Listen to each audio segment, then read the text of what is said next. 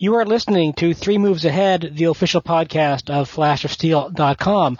I am your host, Troy Goodfellow, and with me today is the same panel I had last week, my go-to Civil War buffs, who are not talking Civil War this week.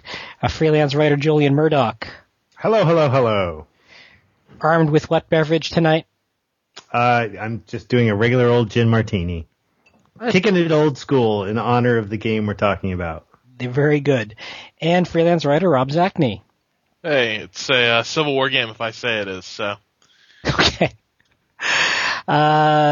So yeah, tonight we're talking about, or this week we're talking about Frozen Synapse, a game from, what's the developer's name?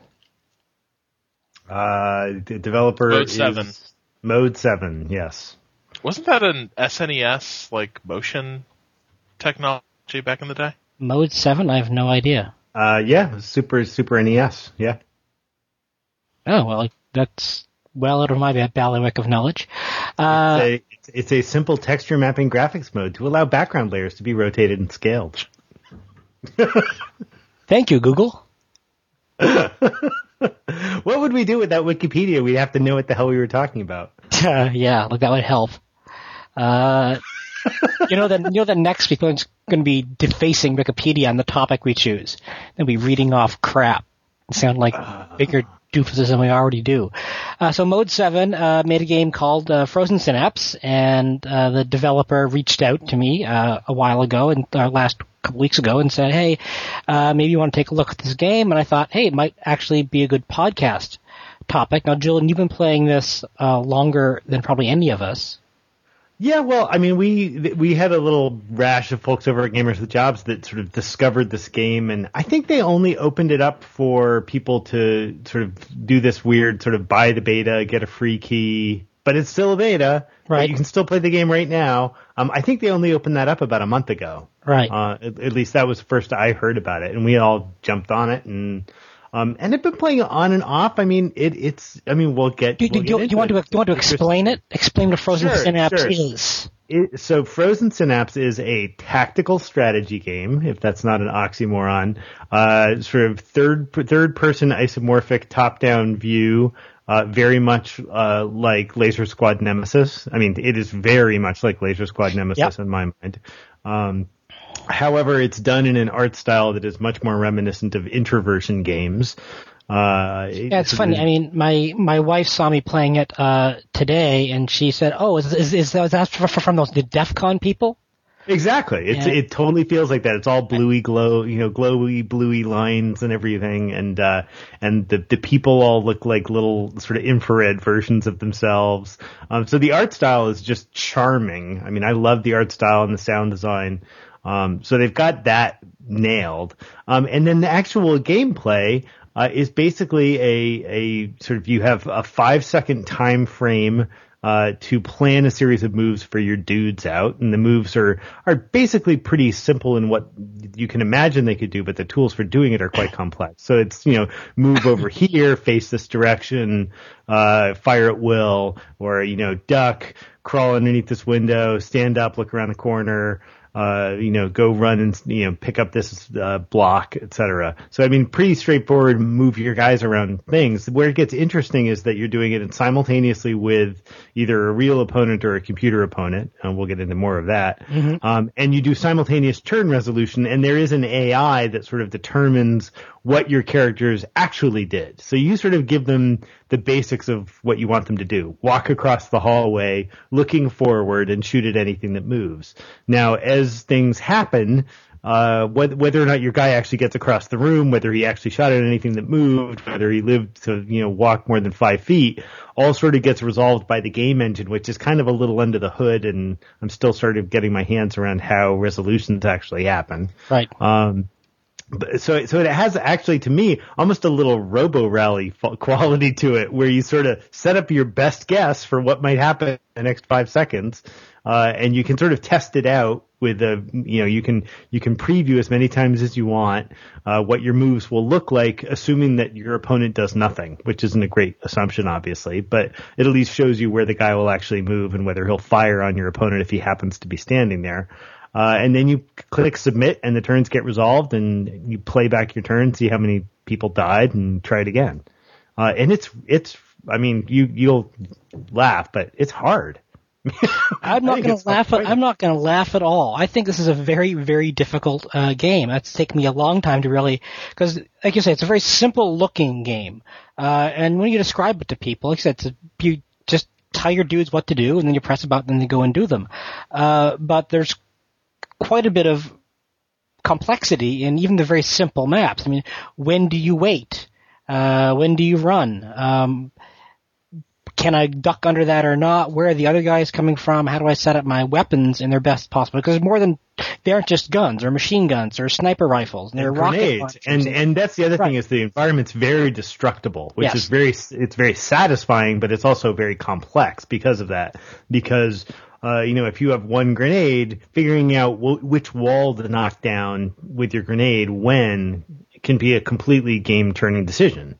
Right? If you knock it down too early, maybe your guys aren't in position to actually shoot. If you knock it down too late, may be nobody behind it when you get there. Right? I mean, so where the game gets interesting is at this deep level of micromanagement, because it seems so easy to just say, oh, I'll make a little waypoint path and have them walk over and stand in the little victory point block. No problem. But what you really need to do is give them a series of orders that's like 15 moves over 5 seconds.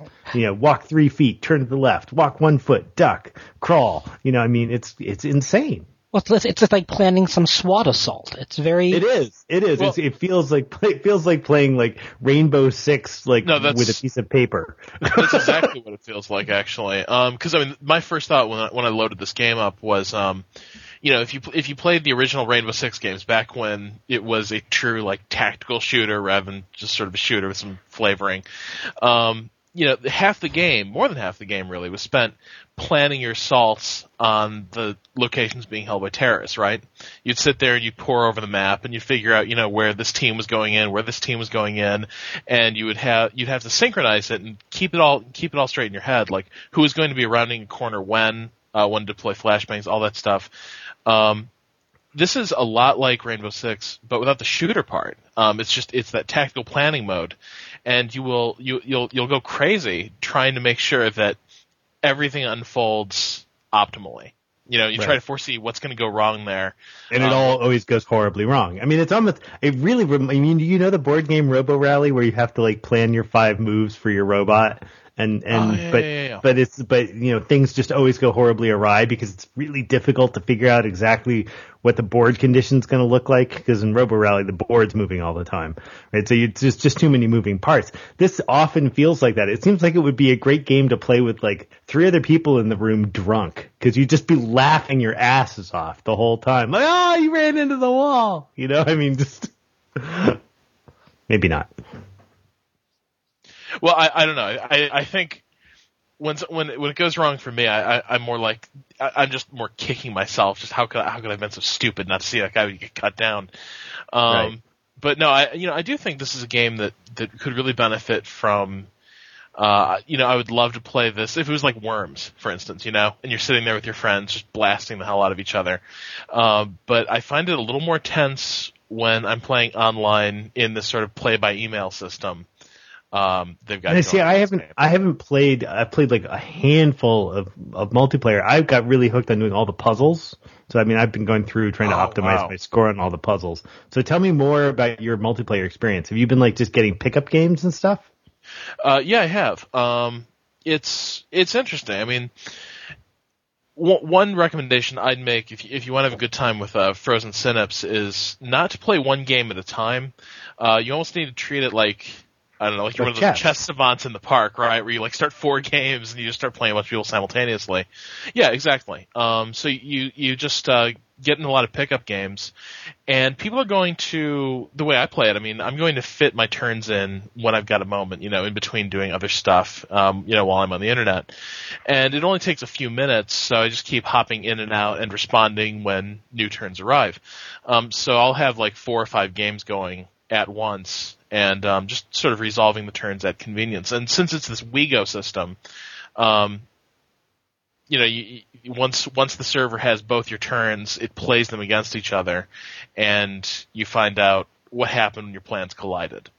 So yeah, I mean, multiplayer, I find it very tense, and really unpredictable because... But tense in a really laid back at your own pace way. I mean, this is very much like, I mean, I play a lot of like, chess with friends and words with friends on my iPhone, right? Which has the sort of same feel, which is like, you wait for your turn resolution and then you like take your time, and you could spend 30 seconds because you're like, oh, well, it's clear I need to move.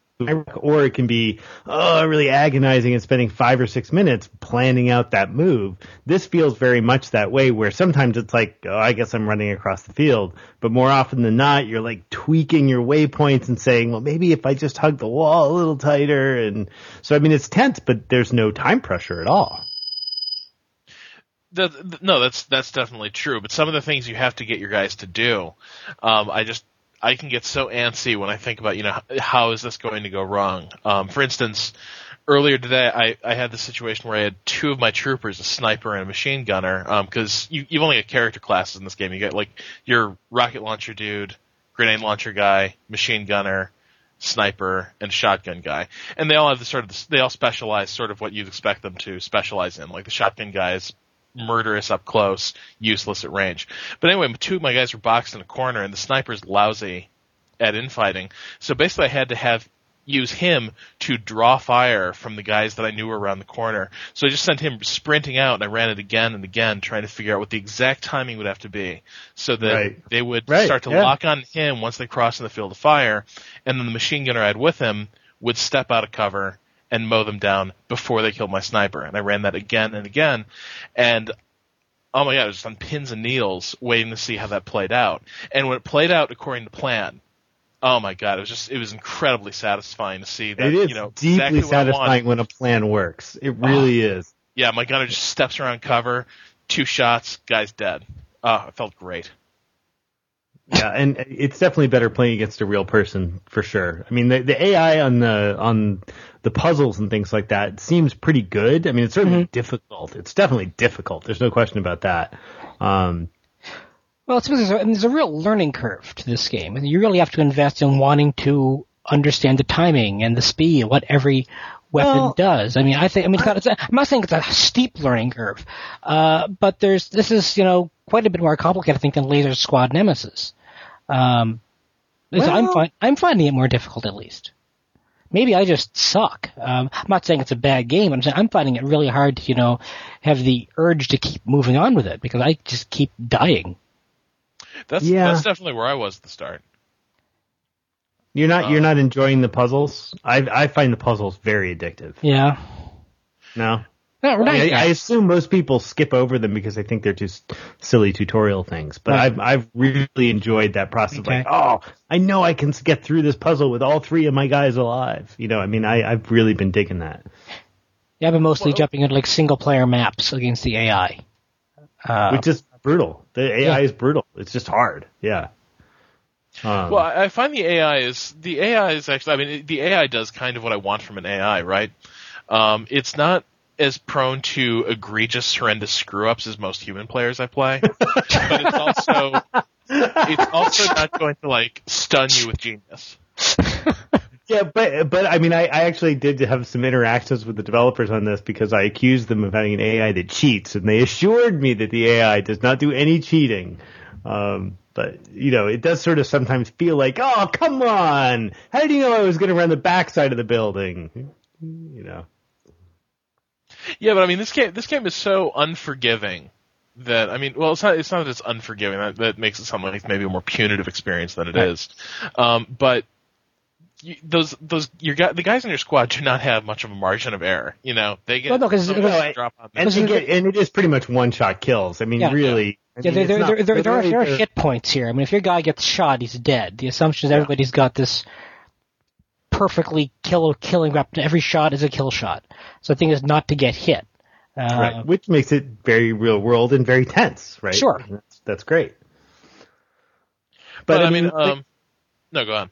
So, I mean, Troy, you were sort of saying that this game has a steep learning curve. I guess I was sort of, this game obviously harkens back to quite a few other games. Like, yes. I mean, going back to XCOM probably is right. the most logical, direct predecessor to this. I mean, it's that 1983 or 4 or something like that. I mean, that's a long time. And still fundamentally the same idea. You get a bunch of guys, they're hiding behind walls, you move them around, say, when you stand here, fire this way.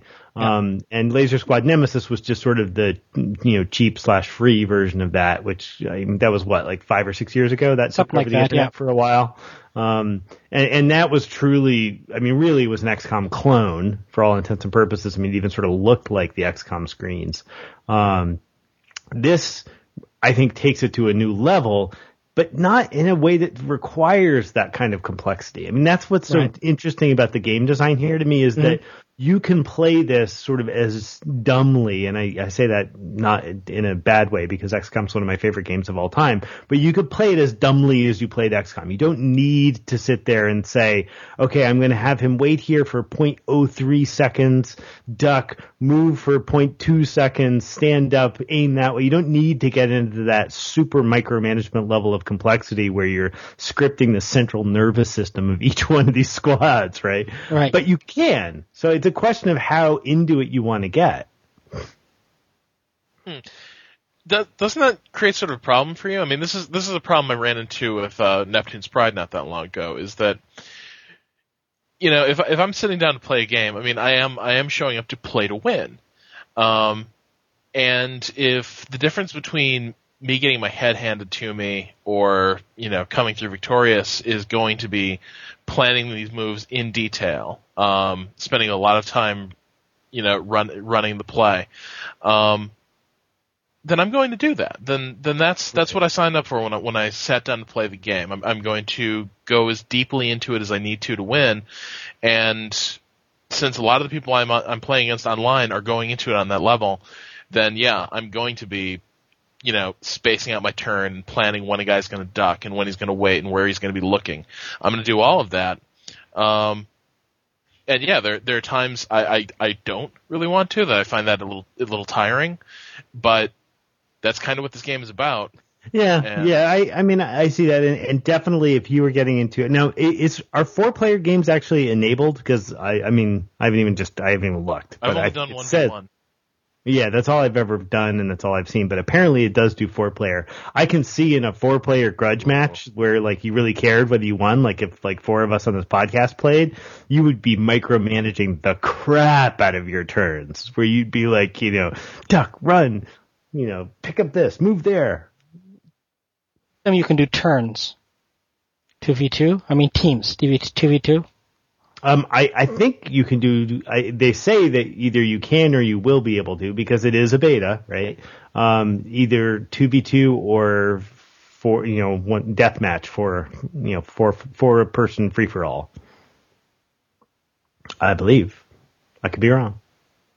Yeah. So, I mean, I'm curious, Troy. Like, what's been holding you up with this game? I think it's just how. First, I have a very poor sense of space in general. I'm bad with space and moving through space in the real world. Oh, gee, it's a good thing you're not a strategy gamer. Yeah, well, maps are different. Yeah, I know. Maps are different. This isn't a map. This is moving through space and being able to judge time. It's really different from moving things around a map because things are always coming at you. And I think the fact the one-shot kill thing is a big deal. I mean, this isn't like XCOM or Laser Squad Nemesis. You can take some hits. You can get some hits and get out of the way most of the time unless there's a rocket launcher coming at you. So every bad move you get penalized for. And you get penalized for hard. And even if the learning curve isn't unforgiving, the game punishes you completely for failure. Rob, you were saying earlier today that you had this great game where you're down to one guy and he held off an entire army or something. Oh, I'm going to talk about that later. It was sweet. And, that sounds sweet and awesome and amazing, but I mean, if I'm down to one guy, I'm just getting pissed off. And eventually you learn it, and so it's, there are a lot of controls and a lot of commands, and I think that the interface isn't nearly where it should be as far as,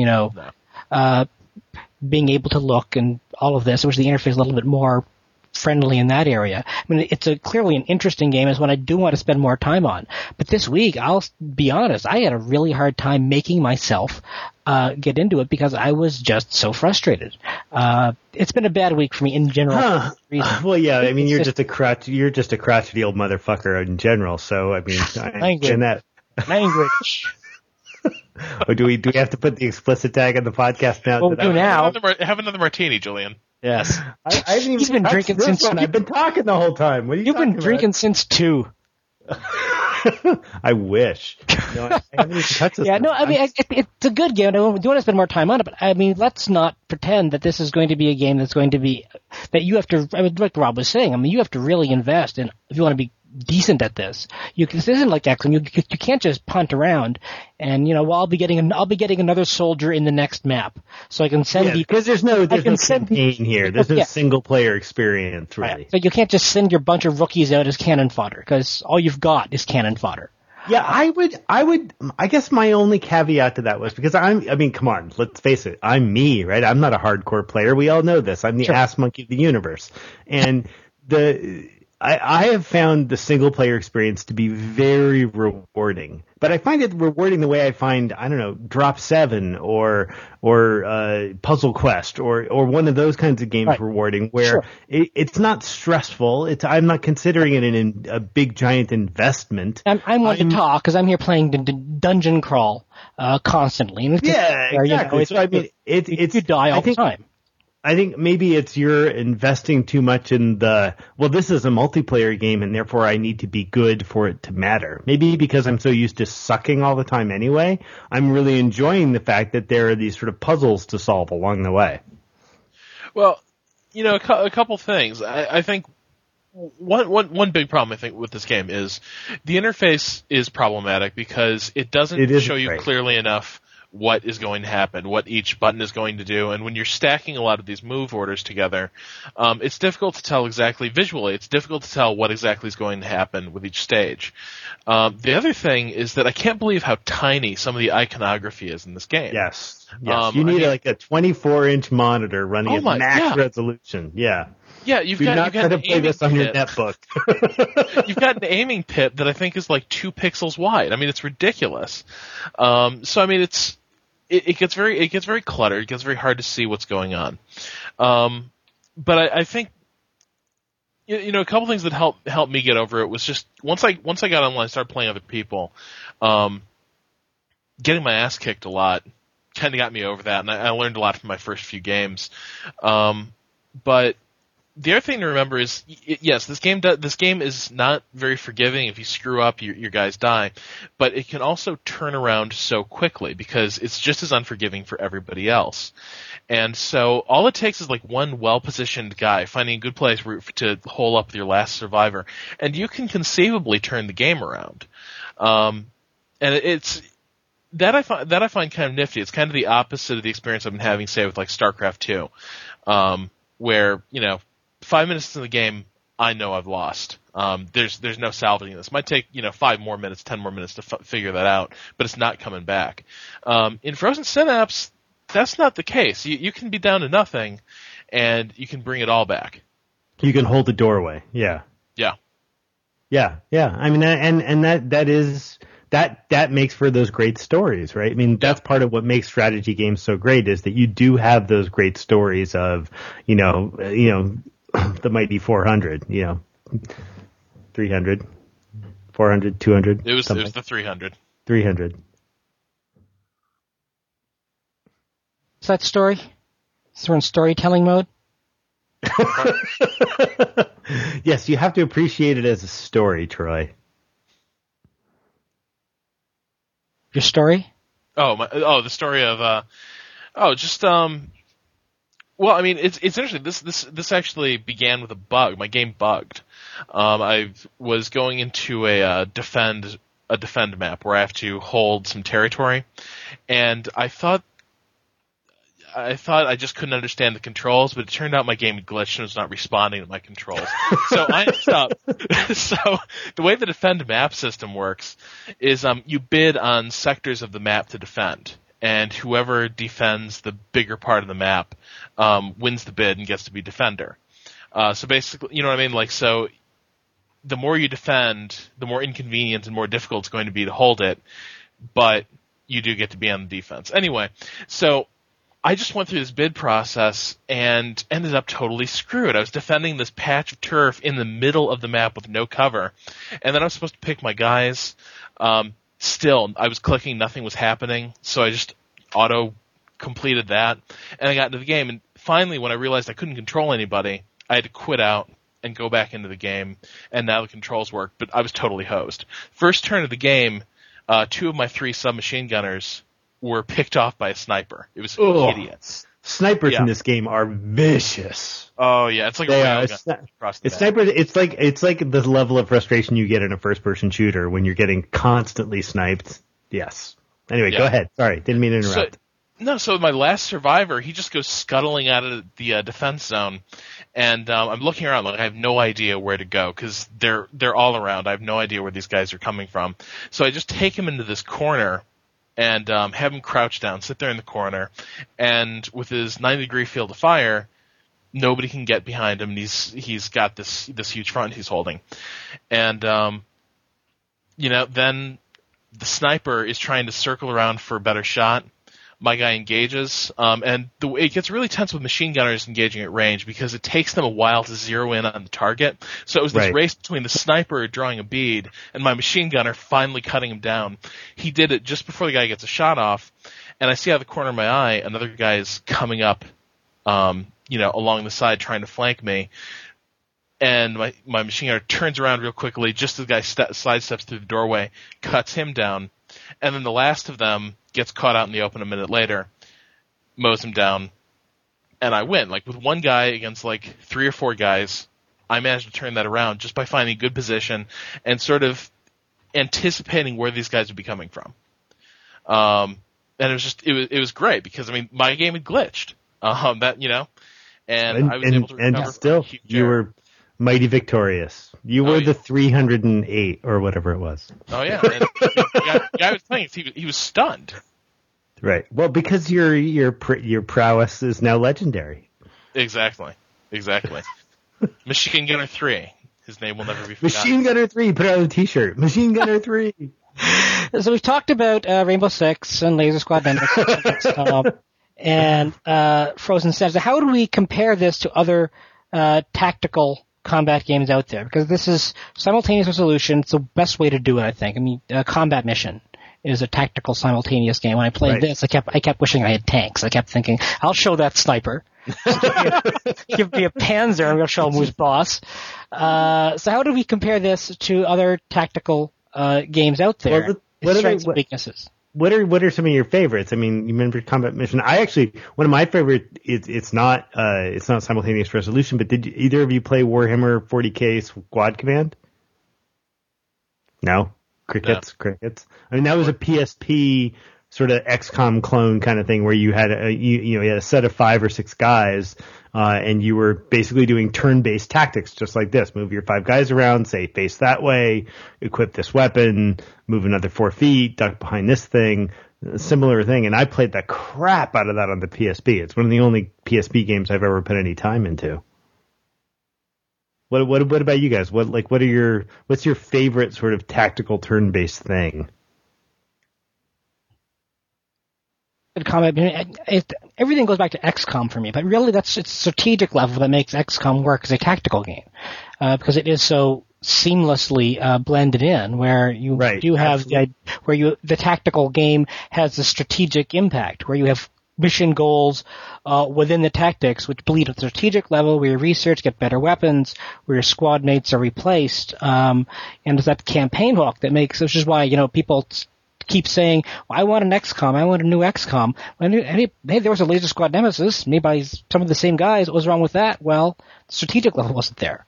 Right. And so even if you have the same tactical energy and tension, having it mean something larger is what works for me. You can say the same Rainbow Six for that, to that extent, I suppose.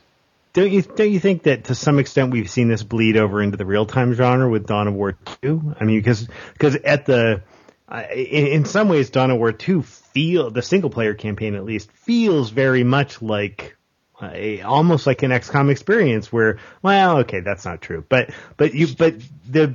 the combat field at least has that quality of being really very micro specific. Move this guy here, move that guy there. No, not with me at all. I mean, I understand some of what you're getting at because, in Dawn of War 2, the character classes mean so much and specialties, and you do want to put them where their specialties are the most useful. And you only have a dozen guys on the field at a time, generally. Yeah. In the campaign, generally, sometimes even less than that. You're working with 4 guys sometimes. Right. 4 super guys who take on the world, which never quite felt right to me. Though I like quite a few of the set pieces in the campaign. But as far as RTSs go, that's probably one of the closest. And, right. You, Rob? I don't know. For something like this, I actually find myself returning to tactical shooters. Because if you think back to like SWAT 4 or Rainbow Six, when you're playing through the action, so much of it had been determined in the plan that your only responsibility really, it wasn't down to it shouldn't have come down to your first person shooter reflexes, your skills, any of that. It came down to how well you could execute the plan you'd sort of scripted for yourself and your team. Absolutely. Right. And Absolutely. that was the skill. And how good was your plan? How flexible was your plan? How prepared were you for every eventuality? And so for me, I don't see, for me, like one of my favorite squad-based tactical games was Jagged Alliance. But I don't see a lot of similarity between that and Frozen Synapse. For me, Frozen Synapse really reminds me a lot of my favorite parts of like SWAT 4 or Rainbow Six, where it's this unforgiving, it's this really unforgiving environment where you've just got to try to foresee and predict where the enemies are going to be and make a plan around it. So yeah, I mean, for me, it's definitely the shooters. Yeah. I mean, it definitely certainly shooters that have no respawn, right? I mean, starting with Counter-Strike or right. I mean that is sort of the key component here is that you start losing guys in a Frozen Synapse match. If you started with 3 or 4 guys, you get down 2 in the first 2 or 3 turns. You got a big uphill battle. Yeah. Yeah. Well, to pull it out, if you're lucky or or the right guy goes in. I mean, like Rob, if all you'd have left was a sniper, you'd have been screwed. You've been screwed, right? And there's no way to go pick up the kit from the guy with the grenades. No, that's true. So, what do you think of? I'm just sort of curious. What do you think of this? The way the developer is approaching this. I mean, stepping away from the games for a minute and focusing on how they're releasing it. I mean, we've got a developer who, doesn't have a big name out there. It's not like this is the break-off team from Bungie or something like that. They clearly have some good designers. They have some great art. They have a good sound designer. They've got something to say. And they're kind of pre-releasing this game. I mean, it's clearly not baked, right? There's lots of stuff that's not quite finished. There's clearly balance issues still. There's lots of stuff they say that's coming. What do you think about this idea of sort of buying a beta and getting a free game and then there'll be a retail release somewhere down the line? I mean, is this just too much blurring of the line between development and retail? For me, I mean, because this is a small new team, I don't have a problem with any of this really, but they're actually doing a lot of the things that bother me tremendously when larger companies do it. Well, the problem with a lot of larger companies when they do crap like this is that they pretend the game is retail and actually ship you the beta. Right? That's a big difference. That's true, but we're also seeing, we've already reached the point where you pay for an early access demo. You basically, you pre-order the game and you get access to the demo. And that bothers me a little bit in the case of something like Left 4 Dead, StarCraft 2, I find that a little bit troubling because the idea of a demo is customers can try it before they buy it and, possibly save their money if they don't like what they see. but increasingly it's sort of you're holding this gameplay snippet hostage until they fork over their cash, and then they can find out whether or not this is their cup of tea. That bothers me. But it doesn't, for some reason, that doesn't bother me as much in the case of Frozen Synapse. Yeah, I think that's fair. I mean, we've seen other developers. I don't know whether you guys played Auditorium, like one of my favorite little recent games. You know, they did something sort of similar to this, where they've created lots of ways to pay a little bit to play some of the game. And you know, I think it's let them expand. It's let them keep releasing product. And I think that's a good thing in general. I mean, I guess to some extent it depends on how beta the beta is, right? I mean, this doesn't feel like I'm supposed to be submitting bug reports and I'm expecting it to crash every 5 minutes. Right. So, I mean, that's when I come from an old school theory of beta, which was I sign up for a beta, I submit all of my system specifications, and I sign an agreement that I will submit bug reports if I run into stuff. This doesn't feel like that at all. This feels like a preview, right? Yeah. I'm basically paying to get the game early, probably a little bit cheaper. Well, here's something I have no way of knowing this, but maybe is part of the way they're doing this also about slowly ramping up the server load. Because do you really think there's much server load in a game like this? I mean, how long could it possibly take to process these turns? Well, I mean, at peak hours when there's a lot of games going on, I've definitely seen my turns take forever to get submitted and returned. Really? I have. There have been times I thought the game is hung, but the server's taking a while to respond. And I mean, if you think about it, I mean, the way I play, I've got a bunch of games open, and I'm sending turns back and forth, and so are my opponents, and they probably have a bunch of games open. Right. So you're sending a turn every 3 or 4 minutes, right? Right, but each user who's active, that's probably several new games that are open at a time. So I don't know. I really have no idea. It might be very basic. This might be a very basic network problem to someone who knows what the hell they're talking about. Right. But to me, I could see a situation where if each person is opening a bunch of games, each person represents a significant increase in the workload.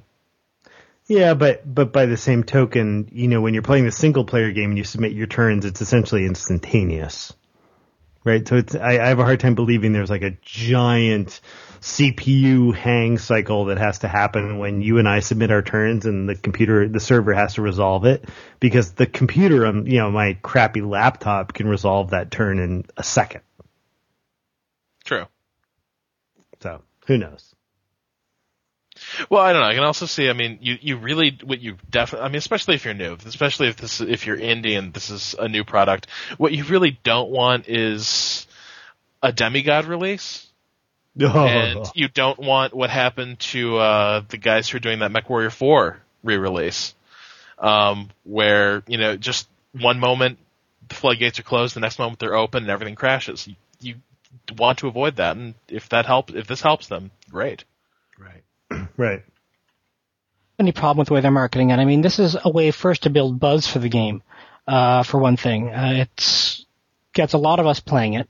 We're talking about it here on the show. We're talking about it here. I talked about it on GWJ. Game with Jobs. That works, right? It's, you know, we each get, I mean, I got a beta code. I didn't have to pre-order it, but other people have, you know, I got my code from a friend in England, a colleague of mine over there, and he pre-ordered it. So he sent me his friend's code. So they sold a copy because it's a pre-order, and I get the friend code for free. So we have more people. Which I think is a great idea. It is. That idea I think is brilliant. I mean, Sleep is Death did the same thing, where sort of every game is basically 2 licenses. I think that's freaking brilliant. So I mean, it's in many ways they're selling 2 games for the price of 1. They get the more people playing it. There are probably people who have chipped in to buy a copy. There's 2 people pre-ordering 1 copy, and they agree who gets a friend code. So that's a great way to do it. Valve actually has done this with their last couple releases too, where you've been able to buy, I think, 4 packs of all their multiplayer games, for a pretty reasonable discount, like 20, 30, 40%. Right? Same idea is that get your friends to play it, and it gets cheap. So, I'll talk a little bit about the art, which I think we talked about as the kind of the introversion aesthetic. And this ties into something that, I mean, Tom and I were talking a little bit about Frozen Synapse. He wanted to be here tonight to talk about a different game, Ancient Trader, which he wrote about on his blog, which I wrote about on Flash of Steel. Ancient Trader has a very unique look as well, and he wanted to make some connections between how Ancient Trader uses art and its game design, and Frozen Synapse, which has a very unique look, and how I would say they're in many ways using that as kind of a hook, because it is such a unique look. People tie with a successful other independent company. You look at it, it does look like an Introversion game. I'm sure they're not copying it, but I look, or maybe they are, but if you looked at some of the videos for Subversion, because this looks an awful lot. That's what like I thought it was Subversion. at first. It's an interesting way of looking at it. And like I said, my wife thought it was the same game, or the same company. This game, I argue, no one would be talking about it if they used little tiny cartoon soldiers.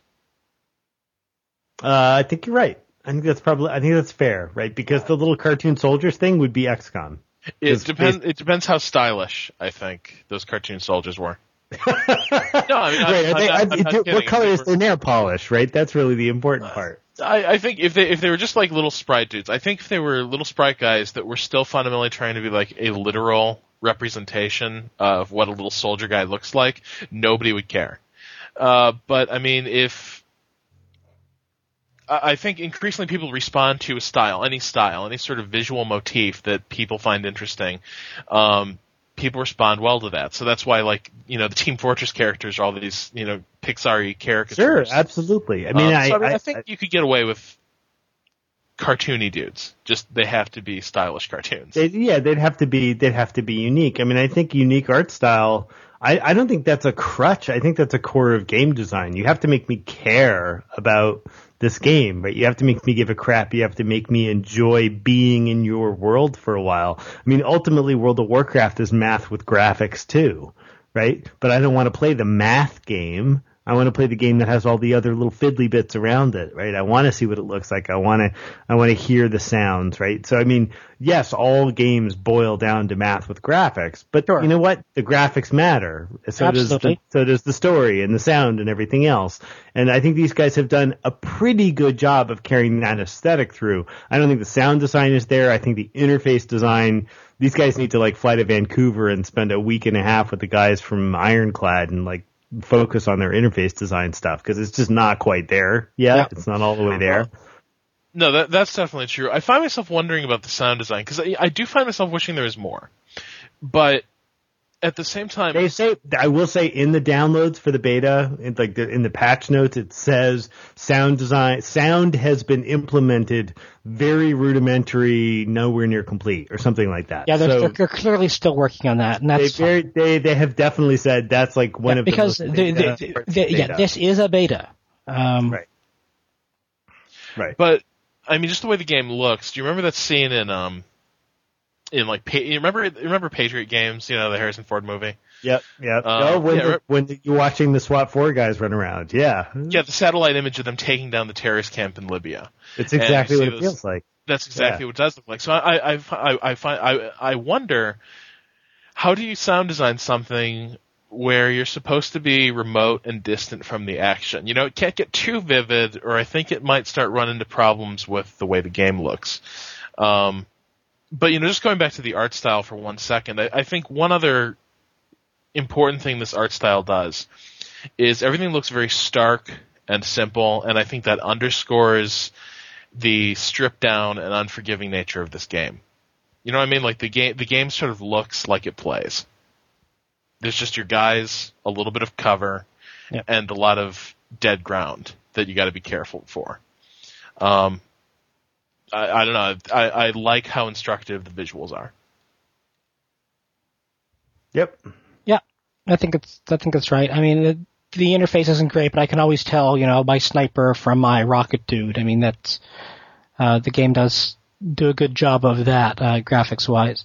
So I like the look. There's a very distinct look, and I mentioned Ancient Trader, and Tom mentioned Ancient Trader, and I think he wanted to bring up this point. He didn't tell me exactly what his point is. Tom never tells me what his point is. He just says, I would like to talk about, and then decides not to show up. that, you know, yeah, he's busy. He confused the nights. He thought we were doing it last night. We had a big whole so big busy. Tom is a very busy guy with an active social life, and I think he's saving an orphanage or something tonight. And an attitude. Yeah, but we love his attitude. Turn to Ancient Trader, another game with a beautiful look, and it's kind of this parchment, 18th century map type thing with here there be dragons and all kinds of funky Renaissance type art going on, which I guess would make it 16th century. But the gameplay itself is, in my eyes, very simple, almost simplistic. So the art in many ways sets up this promise of great grand adventure, and you're playing this rock, paper, scissors card game for most of it, which doesn't really for me, connect with the artwork. So you have this beautiful, beautiful game, beautiful looking game, and the game design itself is like, well, I feel a bit let down after it. I don't feel that with Frozen Synapse as much as I suck at it, and I epically suck at it. The art leads into a game, and it's a perfect match of look and play. And Let me ask you. Yeah. If Ancient Trader had a different art style, but the same core gameplay, I mean, is there any art style? I would not have been playing it at all. The art style is the hook for Ancient Trader. It looks like nothing else out there. Well, I'm totally a sucker for that, and I will say that there are I think there are whole games that suck me in on the art style and then keep me with the gameplay. I think it's hard for a game to suck and have a good art style and still. Yeah, I'm not saying Ancient Trader sucks. I think it's a very simple game in that the art doesn't quite match what the gameplay is. Right. It's clearly, a beginner's game, and the company's name is 4Kids Games. I don't think they're targeting children with this game. I don't think it's a children's game, because it's not like Dora the Explorer is slaying the giant. Don't you be dissing Dora. Boots is in my camp, baby. I love Dora. I love Dora. My niece loves Dora. Dora's a big star in our household. In her household, at least.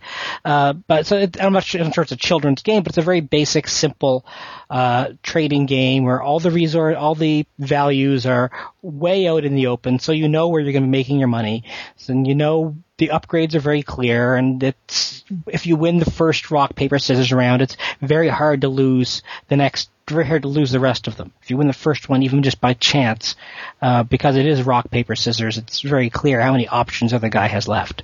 But it's a very simple game that I think is kind of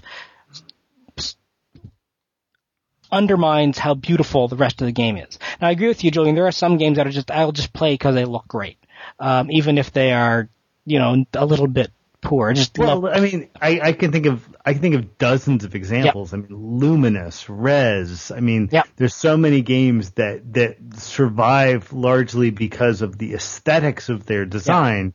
Right? I mean, like Luminous. Think of that. I mean, that's such a simple, stupid puzzle game, but it has so much more legs for me than something like Tetris, which is fundamentally the same game design with a tweak, because it's got this great sort of visual music integration thing going on that makes it completely addictive. Absolutely.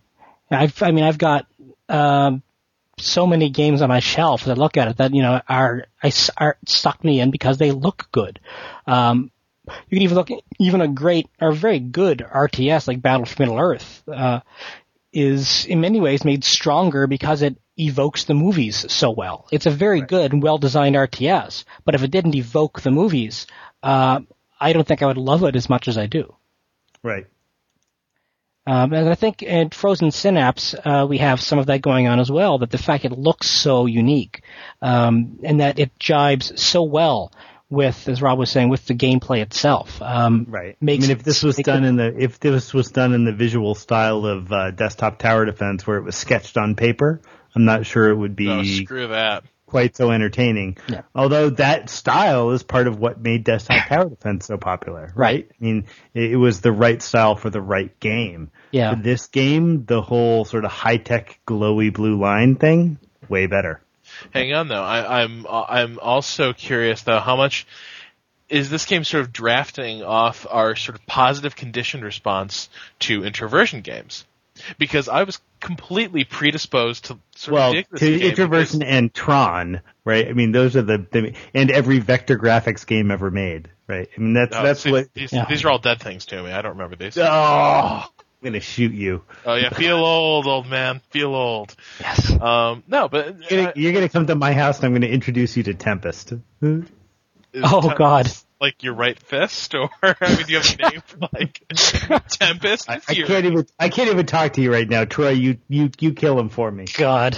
Children. Surrounded by children. Anyway, my point is though, the moment I saw this game, I was like, all right, DEF CON. It's from a completely different company, but it's sort of, you know what I mean? Like, if you choose an art style like this, you're sort of saying, you know where I'm coming from. Right. And chances are you're going to like this game. So I just wonder, like, is it just that we like the art style, or do we like what this art style tends to signify?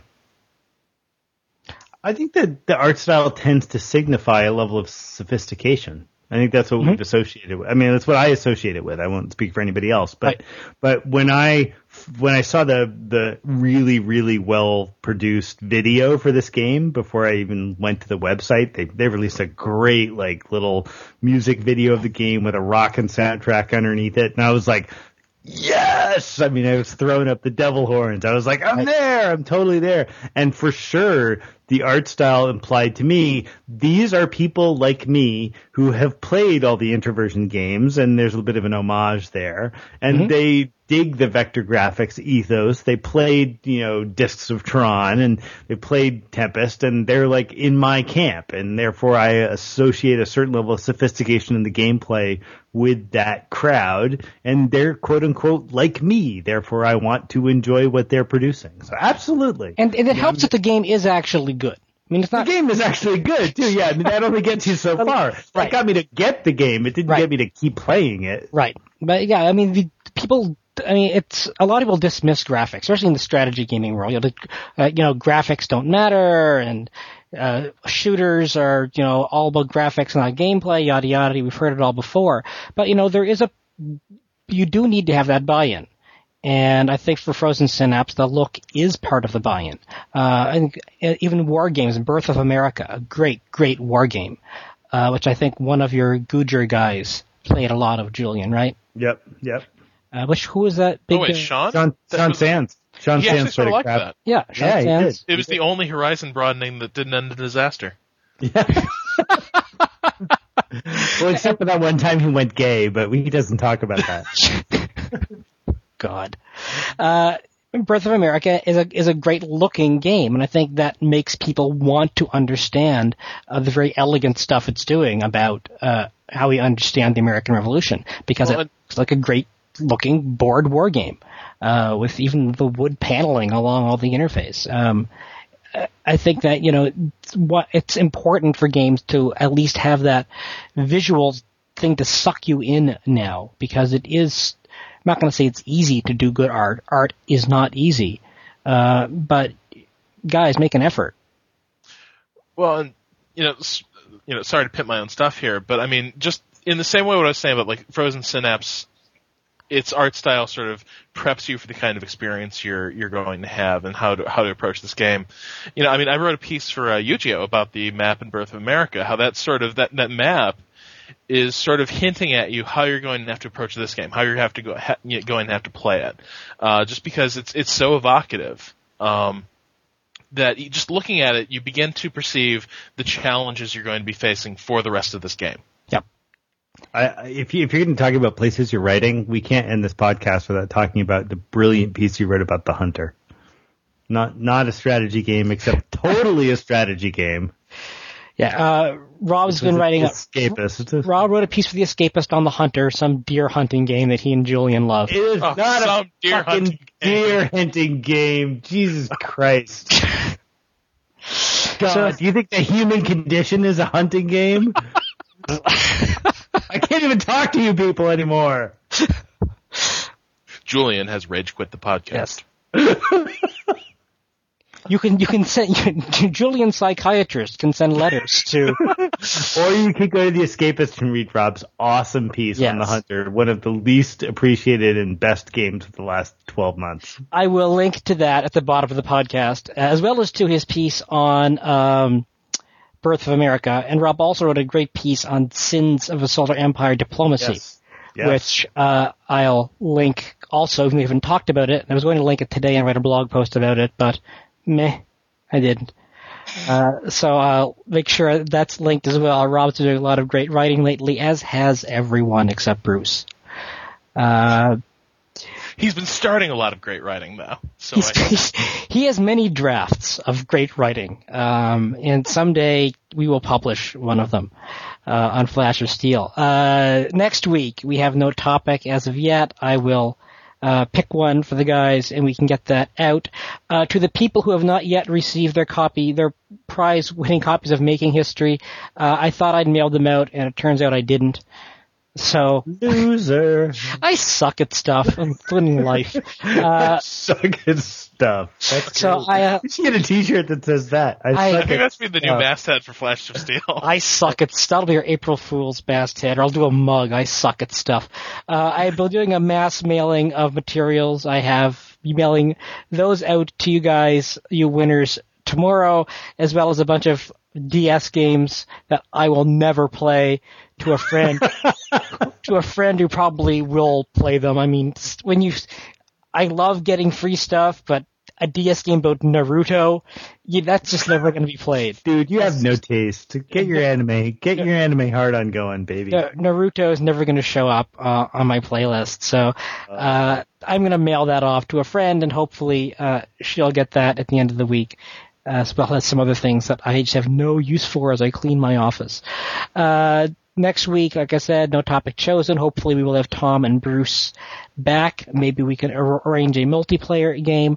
I have a Formspring account now, formspring.me/Troy Goodfellow, and people are sending in ideas for the podcast there, which I think is a great place to send it. But I don't even know what the hell Formspring is. Am I just now old? Is this like the new Facebook?